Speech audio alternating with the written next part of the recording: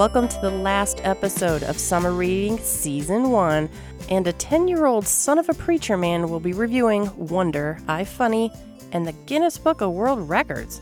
I'm Rebecca Renner. Today my guest is Jackson, who is 10 years old and taking Japanese immersion, where he studies math, science, and health, all in Japanese. He loves drawing, designing, and making his own movies on his personal YouTube channel.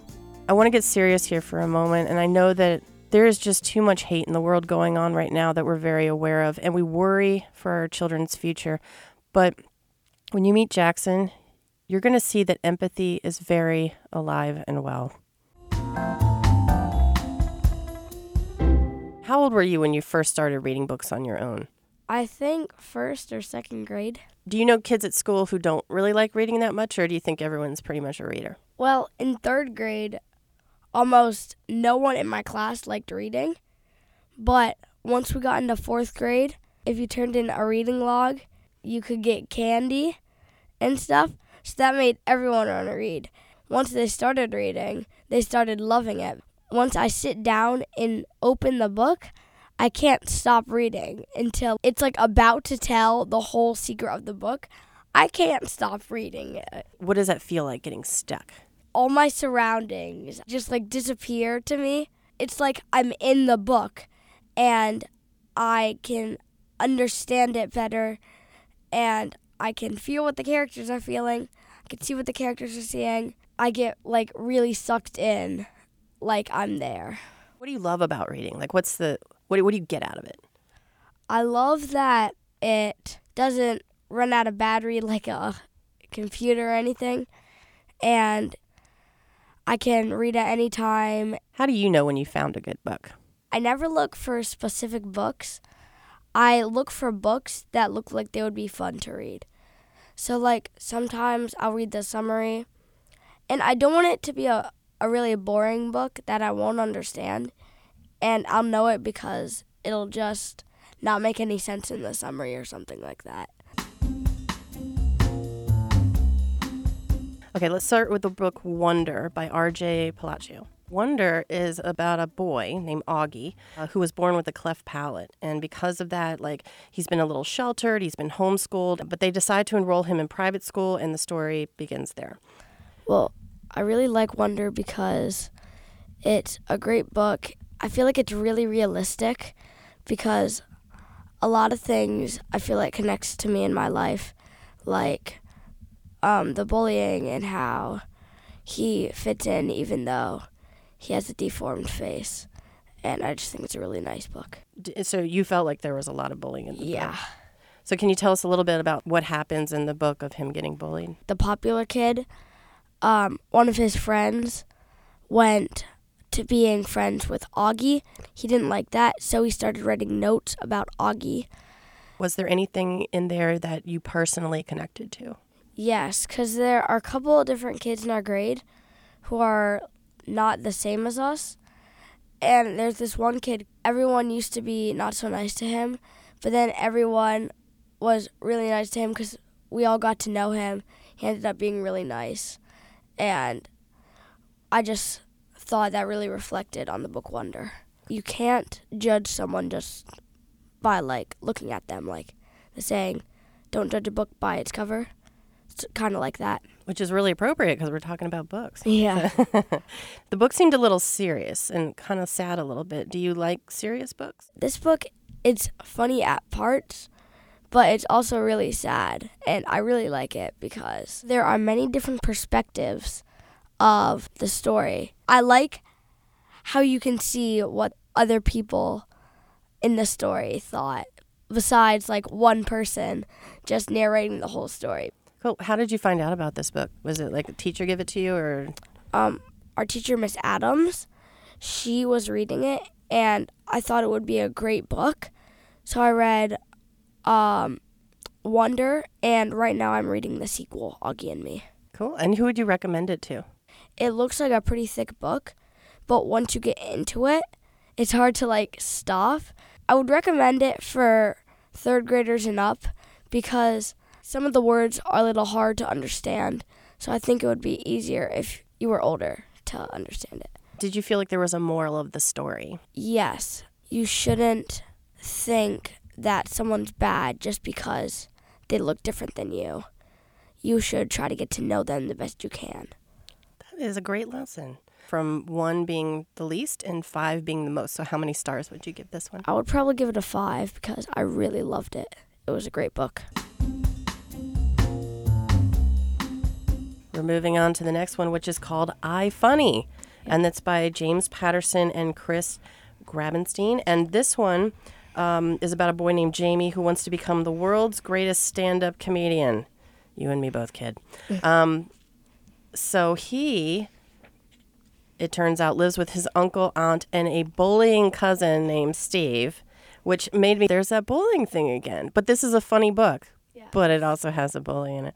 And also, Jamie is in a wheelchair. I get most of the jokes I tell my friends from that book. He always makes jokes about how he's a stand-up comedian, but he's not actually standing up. And during the hurricane that happens where he lives, he pulls everyone together with his jokes, which I think is really cool. Oh, that's cool. Being a stand-up comedian, is that something you might want to try one day? Yeah, I think it would be something fun to do, but I probably wouldn't do it as a job because from that book, he moved around a lot, and I like staying in the same place because when you're moving a lot, you don't really get the chance, like when you're in hotels all the time and stuff like that, you don't really get the chance to just relax, sit down, watch TV. Yeah, I don't think I would like the traveling part either. Yeah. You said you tell your friends jokes from this book, so tell us one of the jokes, one of your favorite ones. It was 2 of Winnie the Pooh's friends.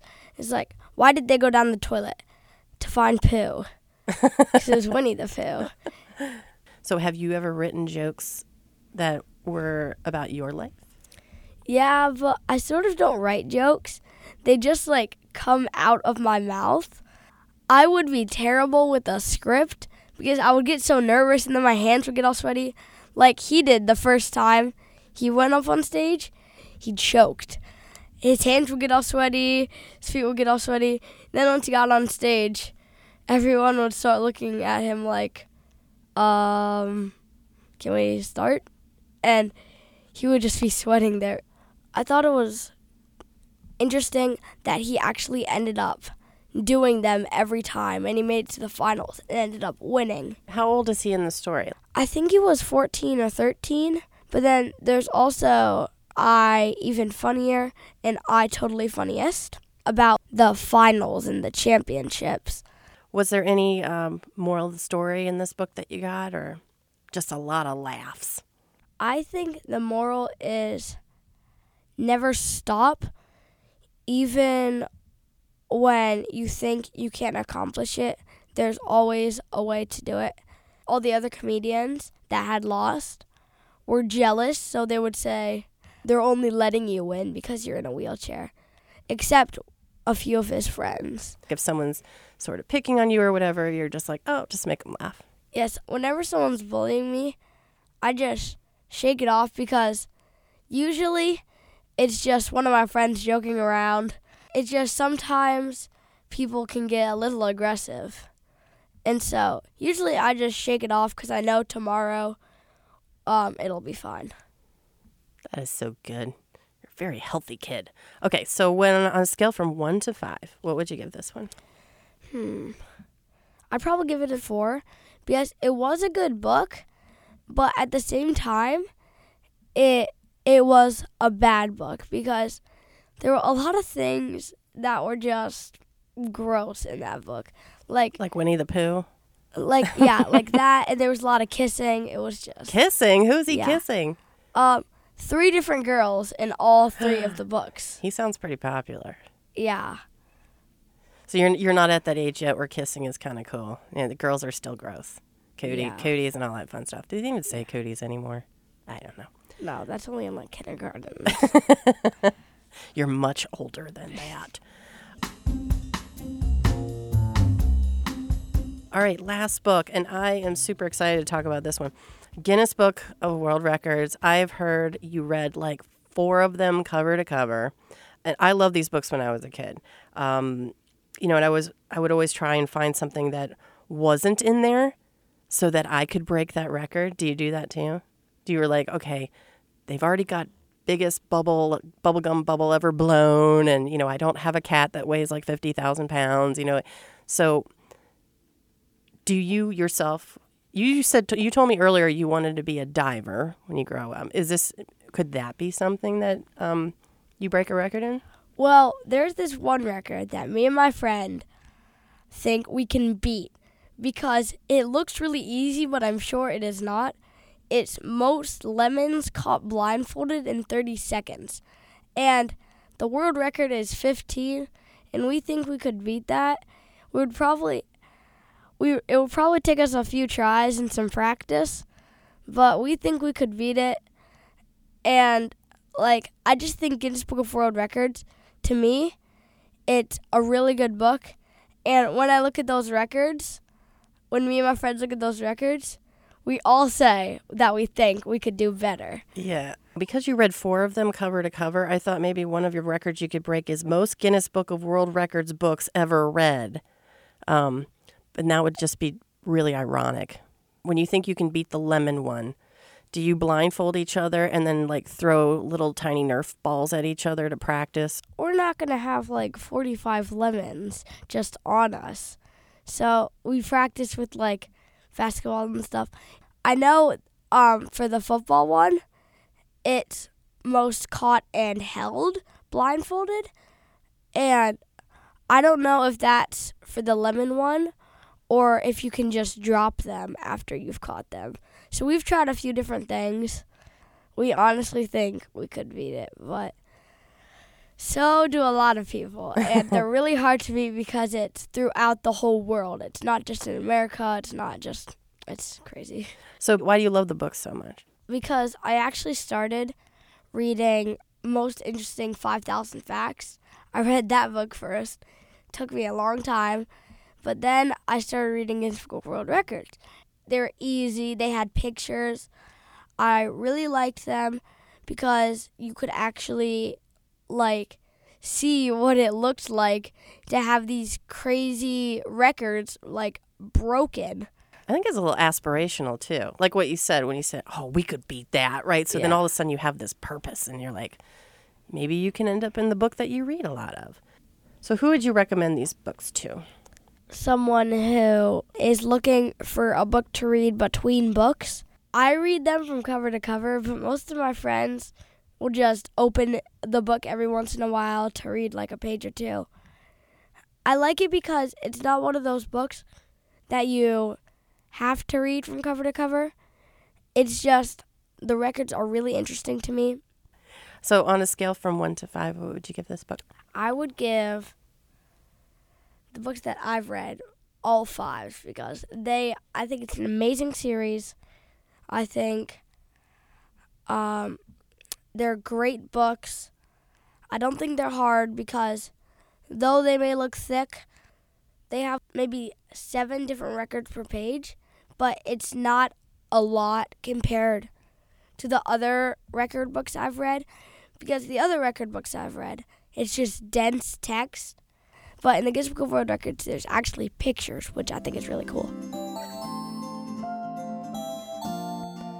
On today's show, I learned that teaching kids about embracing diversity and being empathetic can be done by letting them see many different perspectives, and perhaps finding power in what makes them special could lead them to greatness, like breaking a world record.